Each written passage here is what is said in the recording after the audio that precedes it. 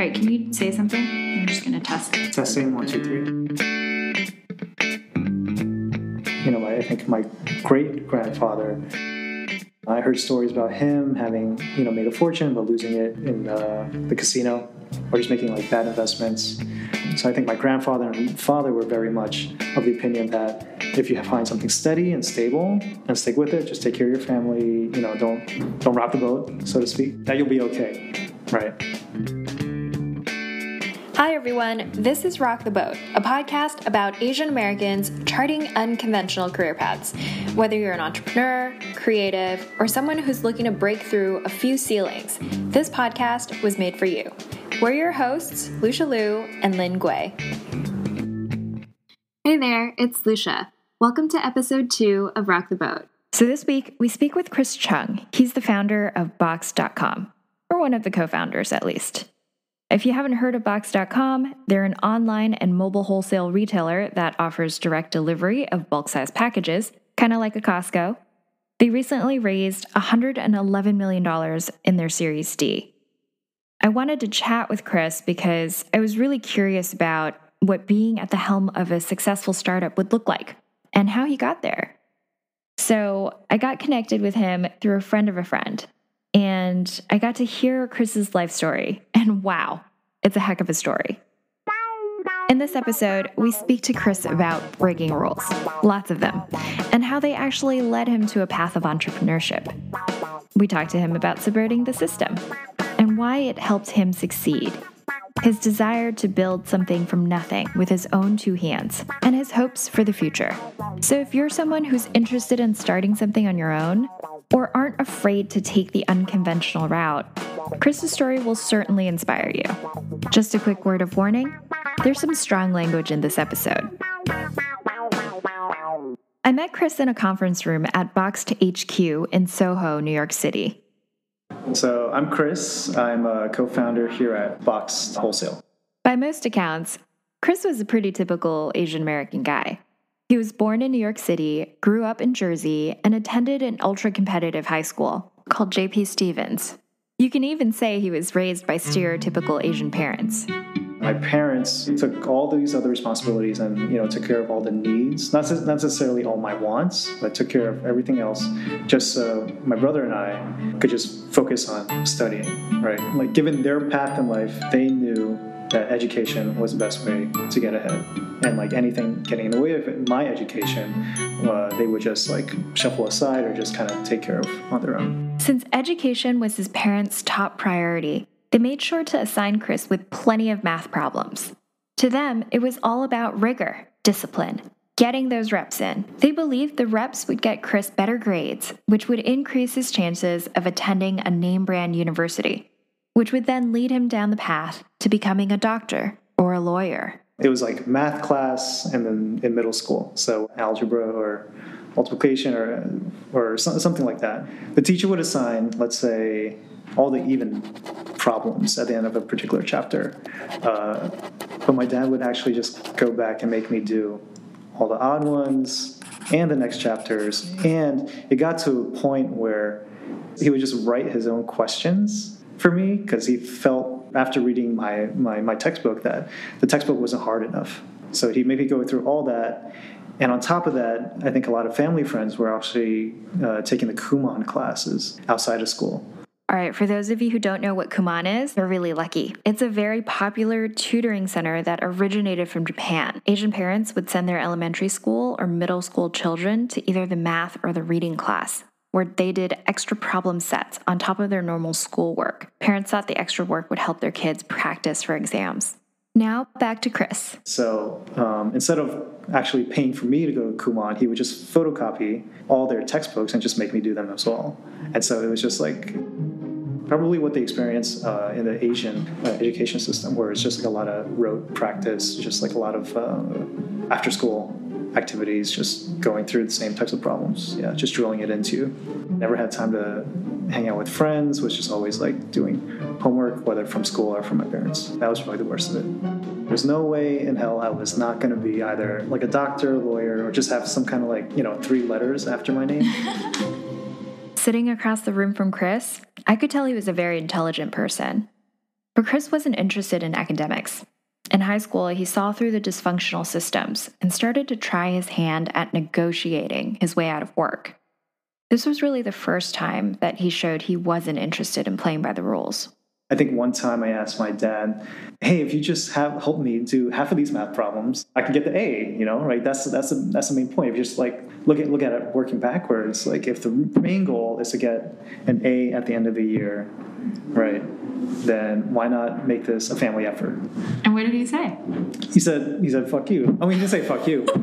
He said, "No, you're doing all the work." But I think in that instance, I kind of understood. Okay, what he's trying to teach me are the principles, right? The hard work, integrity, right? Whereas the school system, growing up in Central Jersey, probably just valued, okay, what did you get at the end of the year? Doesn't necessarily value whether you intrinsically know the information or whether you retain it at all. Chris ended up attending college at Johns Hopkins. But without the oversight of his parents, he rebelled against the school system. In computer science class, for instance, he'd copied someone else's code. One time, the school's algorithm picked it up, and he got caught. Like the 4 years spent there, I pretty much got a degree in like cheating, lying, stealing, bullshitting. What? Yeah. All those kind of laddered up into, whatever we needed to do to just, get in, get out, just get ahead. Right? Yeah. So I guess the theme there was kind of like me learning to subvert the system. Right. I didn't want to play by the rules because, in the middle of my sophomore and junior year when I was solidly in computer science, I didn't have a formal background in it coming from high school where a lot of kids did take computer science classes. It felt akin to studying Spanish. The kids that, have done this, since they were like 8 years old, that make games and programs at home for fun, that just do it in their spare time, where you're just trying to learn the basics. I just wasn't going to be able to compete. So at what point were you just like, fuck the system? Probably around that time. Yeah. I was like, if the deliverable was like a file with letters that represent code, like I could probably just get that from somebody else that's done this before. In his college days, he found ways to cheat the system so he could focus more on hanging out with friends. Perhaps that framework of thinking, of finding the cheat code, comes from Chris's love for video games and his disenchantment with the modern educational system. I can see how Chris's ability to spot opportunities attributed to his current success. However, it also got him into plenty of trouble. Despite Chris's effort to subvert the system, he barely graduated from Hopkins. Me cheating, lying, stealing, bullshitting didn't necessarily amount to like a 4.0 at all. Yeah. I think it was a vestige of me like being lazy as a kid or having other interests outside of academia. Like I want to, play video games or read comic books. So anything to kind of increase my available time there and, shirk away from my responsibilities, having to do homework or study for exams. I didn't know what to study. I think I wanted to study everything. I think I went in poli-sci, IR, and something else, right? I think my dream at that point was like, okay, I'll become a lawyer like my older cousin. And, that was going to be my path.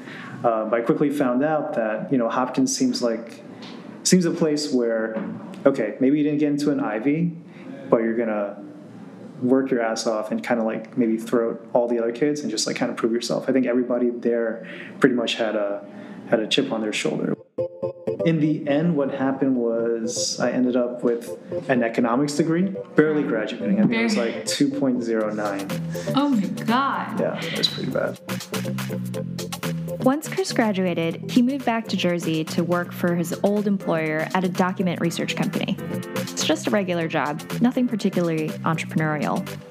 But while Chris was there, his boss, whose background was in film, became interested in starting an e-commerce company. He asked Chris for help. So that was the first instance I got of, entrepreneurship, where okay, nothing's been settled. We just have an idea. We have some capital. Let's work on this, right? What does it take to set up a website? What does it take to set up inventory, and how do you manage inventory? What does it take to set up marketing? How do you buy Google AdWords? How do you do market research? What products are hot? How do you set up a UPS account to get the boxes in, and how do you ship stuff out? Who's going to manage customer service? And so I never thanked him for this, and I never told him. That was the first real instance of like, wow, with just an idea and with the right interest in it, like you could do anything. You could just go at it, and it was quite a learning experience. And that was the first time I realized, hey, you don't need to know everything. I think coming from a certain place where you don't know everything, you're able to look at it with fresh eyes. This was one of the turning points in Chris's life, where he realized that he could use his ability to spot opportunities for business purposes. But once again, his parents didn't approve. Shortly after that, I had to sit down with my dad, and he was just like, there's no way I paid X amount of dollars for your education and you're making $10 an hour doing this, right? You have to get a real job. I resisted at first, and so a little bit after that, he's like, here, take this job. He works for the MTA. I'm like, okay. And so I worked for the MTA for a little bit, not doing quite much, quite honestly. I was technically a contractor. I literally sat there and just collected a paycheck. So that was kind of rough. After a year of working at the MTA and feeling bored out of his mind, Chris had to get out. But due to the pressure he felt from his parents, he didn't start his own venture. Instead, he sought out jobs at various Fortune 500 companies. First, as a sourcing analyst at Revlon, and then a consultant at Goldman Sachs. He wasn't a huge fan of the corporate cultures there. They valued materialism and titles, while Chris valued something else. I valued what I could do with my two hands. I wanted to do something. I wanted to see what was possible, right? So actually during that time is when, interestingly enough, I started a couple just small side businesses. I was really passionate about, just doing something outside of work that could bring in, let's say, some passive income, because I really didn't want to work there, but they were paying me well. So in the back of my mind, I was like, okay, if I could build up a passive income stream that outpaced my active income stream, I could just quit, right? I could just stay at home and just focus on that full time. So I remember having gone to see Twilight with my ex-girlfriend at the time. Sitting amongst a sea of giggling women and their mothers, Chris developed an idea for his first side project. He spent months working nights and weekends from 7 p.m. to 2 to 3 a.m. in the morning, designing Twilight t-shirts. I can tell that Chris's mild and calm demeanor belies his incredible drive. He started taking the lessons he learned from college and applied them to business. In 2009, Citi created a product called Virtual Credit Cards, which generated credit card numbers that expired after 24 hours. Online shopping was still at its infancy, and people didn't trust websites with their credit card numbers. The idea that Chris had was to use these fast-expiring credit cards to pay for Facebook ads. And when I realized that Citi Card had this system by which, the credit card numbers would expire, I'm like, me being a really young, naive, stupid kid, I was like, okay, what if I just pump credits into, through the card into Facebook advertising? If the credit card expires, they can't charge it. Because I realized they couldn't charge. They would only charge after 48 hours. And so I was pumping thousands of dollars of free advertising using temporary credit card numbers into Facebook's new advertising system to target people that actually liked Twilight t-shirts. And I would shoot them to my site and they eventually purchase. And so that was a fun ride. Did it work out? It worked for a little bit. Yeah, eventually Facebook caught on. They sent me a cease and desist. They said, you owe us $11,000 because that's how much advertising spend you've been pumping through. I kind of felt it was a faceless victim, that I wasn't really hurting anybody. I wanted to fight it. And it was kind of ironic because at the time, one of my friends at Goldman Sachs, he was like, hey, Chris, Facebook's hiring. And there was this credit fraud analyst position that he sent me, not knowing that I was doing all of this on the side. I thought that was really hilarious. I had made more than enough to cover it, thankfully. Talk about rocking the boat. Yeah, seriously. The only thing I asked for that I wanted back was my actual Facebook account. I was like, hey, I'll pay you the money, no problem. I don't want any legal battles. I'll pay whatever you want. Can I just have my Facebook account back? And they said no. So they deactivated your account? Yeah, they deactivated my account. But I just, signed up with another email address. One thing I admire about Chris from his story is his tenacity and his unwillingness to back down from challenges, even if what he was doing was questionable. Traditionally, as Asian Americans, we're often taught to put our heads down and work hard. We're not taught to play the game, to figure out the rules of the system and find the cheat code, if you will. But Chris did, and he played the game well. I had another small business. At that time, I think Usher's new video had come out, or he was like pioneering this style with like blazers and jeans. I had found some skinny blazers on eBay, bought some inventory of men's styles, started an LLC, started flipping, I think I spent $500 on a bunch of blazers first month, but flipped it for like $1,000. And then I put the $1,000 back into the business, bought $1,000 worth of blazers, flipped it for another $1,000, and just kind of eventually, because it caught up with my day job, I had to bring on a partner. After I brought my partner on board, we were looking at just other ways to sell stuff on eBay, because we figured out with the right keywords and with the right branding strategy, you could rebrand and sell anything. And so, my dream of like building all these small passive streams of income were kind of coalescing into this idea whereby I can actually give up my day job. It was around this time that two major events changed history. One, the iPhone was released. And two, games like Farmville and Cafe Land on Facebook were starting to take off. Chris and his grade school friends, Chie Huang and Will Fong, saw an opportunity: mobile social gaming. Any kind of startup, they always say you need a hustler, a hipster, and a hacker, like the 3 H's, right? So I ended up being the hipster because I'm the creative guy that focused on design. Will ended up being the hacker, programming since he was 11 years old, and Che's obviously the hustler. Like, I've known Che since middle school now. He was always like the funny guy, the outgoing guy. He was always a guy running for, I think, class president or student council this. I remember one time in middle school, he made me laugh so hard. I couldn't stop laughing and I got detention. With their respective skills and the opportunity at hand, they took on the world of mobile gaming. With the new iPhone and with the advent of smartphones, like obviously everything was going to take off, right? So I quit my job, Will quit his job. We started an office out of his basement. We bought some basic tables. I bought a MacBook, and we're like, okay, let's create a game.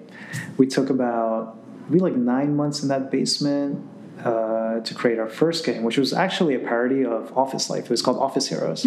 So instead of doing work, it was very Farmville-like, but instead of actually doing work, you'd be like paying your bills or shopping online or like chatting by the water cooler, and you'd be collecting these tasks. So Office Heroes kind of rose to the top.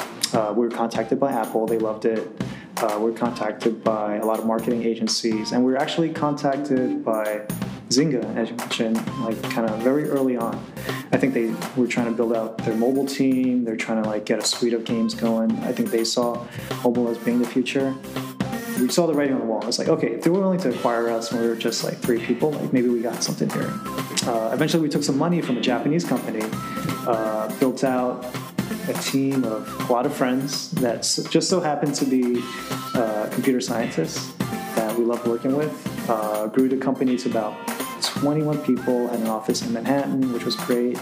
And then, before we knew it, within a year, Zynga came knocking again. There were a couple of other companies in the mix, but we kind of saw them as like the best able to compete on the mobile front pre-IPO, which was huge. And we saw a great opportunity to kind of like take care of everybody. And we didn't necessarily want to keep doing games forever.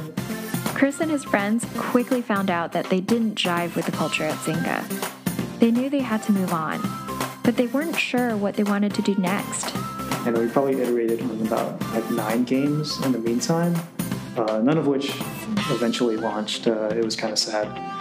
But at that point, myself and the other co-founders here, we looked at ourselves and we're like, okay, we spent about 2 years here, but we're still pretty young, right? There's no reason why we can't, make lightning strike again.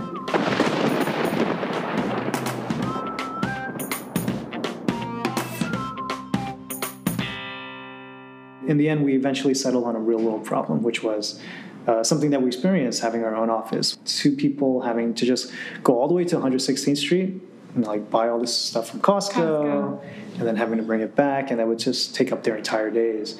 And we were just like, how come somebody just doesn't deliver this stuff? And so we quickly found ourselves in Che's garage, fulfilling orders. I'm sure it pissed off his parents to a big degree, but there were some days where there were no orders, and then there were some days where, there weren't a lot of orders, but there was a lot. It was a lot for us. 10 orders seemed like a lot. Yeah. And this is in addition to having to build out an app. And that's how Box came about. But I think it was the day we got our very first order. We had launched the app. I think we were starting some marketing at that time. And the fact that somebody out there downloaded the app, number one, trusted us enough to place an order, to put their credit card faith in us, that was like a watershed moment. We're like, okay, if we can get one, we can get 1 million. So, I love that mentality. Yeah. If we can get one, we can get 1 million. If we get one, we get 1 million. We just have to convince everybody, Chris attributes much of Box.com's success to the close relationship of the 3 founders. They've all known each other since they were kids, and they grew up together in Central Jersey.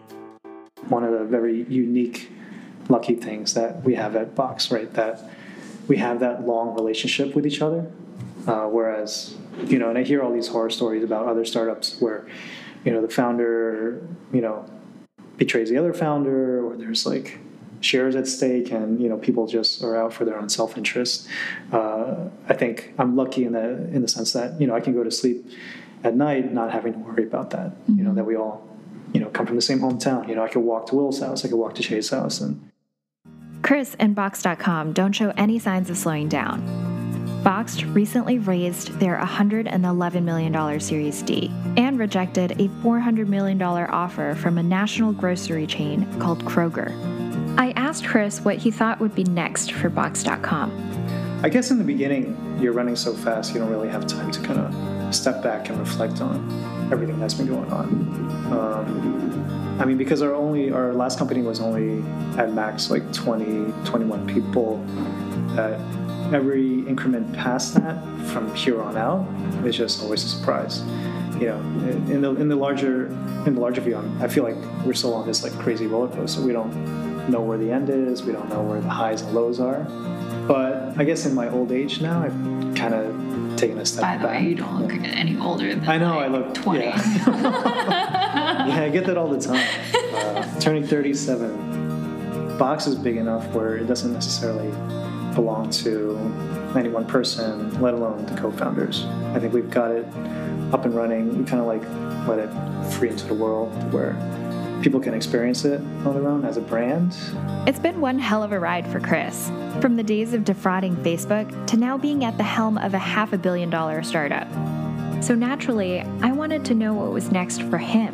What drives him to keep pushing on? Is it that chip on his shoulder from his college days? Or something deeper?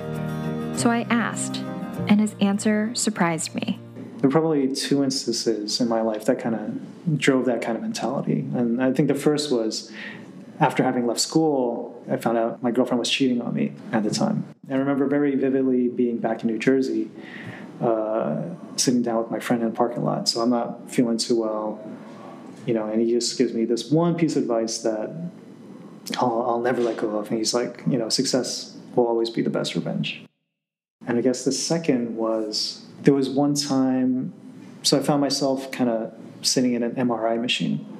I thought I developed carpal tunnel syndrome, having just been at a desk job for a bit. And then, they had run all these tests from my, wrist to elbow. It wasn't the elbow, it wasn't the shoulder, it wasn't the back.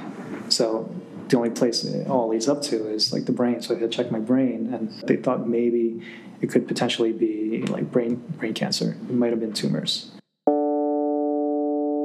But I just remember sitting in the machine holding my ex's hand, just thinking about, man, life is quite short. Life is very short.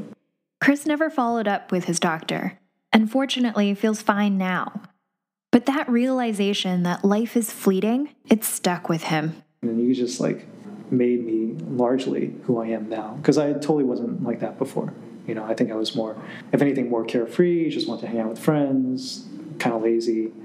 But it was really those two instances, and those happened within, I think, about 2-3 years of each other.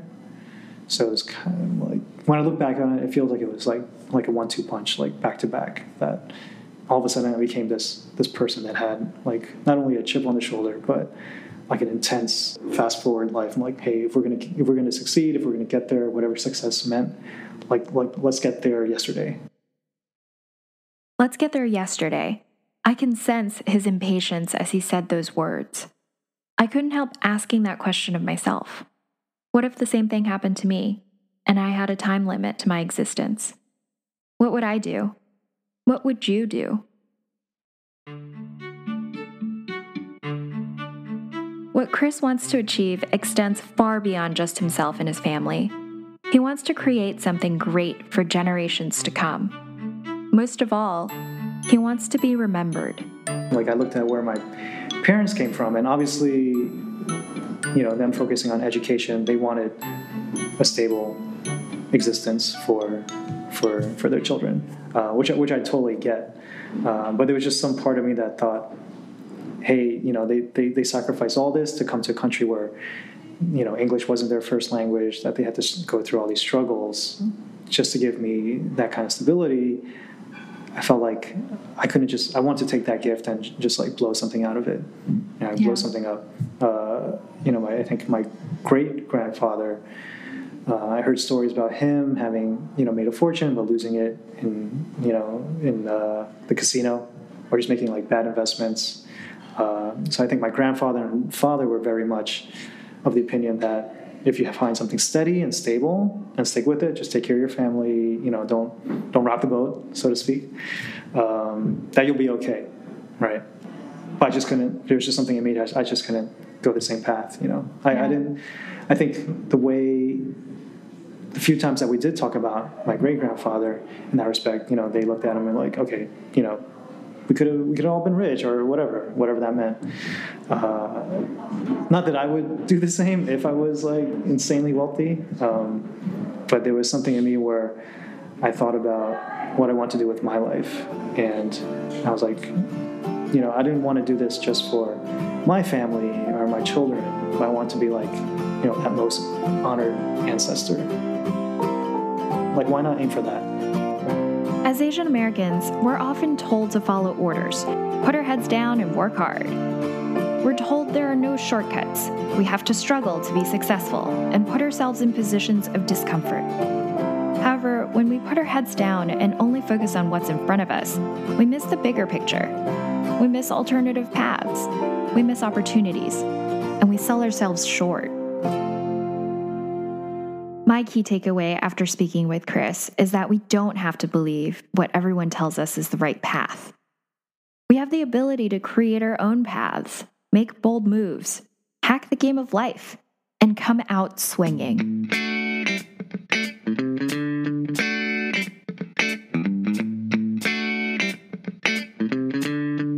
Thanks for listening to this episode of Rock the Boat, and to Chris for sharing his drive, unwavering desire to create, willingness to play in the game of life, and for the ability to once in a while use the cheat code. We've included his bio and relevant links from our conversation in the show notes. Next time on Rock the Boat, we interview Charlotte Cho, the co-founder of SokoGlam, an e-commerce Korean beauty company with a community of over 240,000 people. Here's Charlotte. Yeah, we were definitely passionate about this, starting this little side project on the weekends, and we didn't think it was going to really go anywhere other than just being a side project. In the next episode, we speak to Charlotte about how she started SokoGlam as just a side project, her thoughts on Asian American representation, and why she encourages everyone to start something they're passionate about.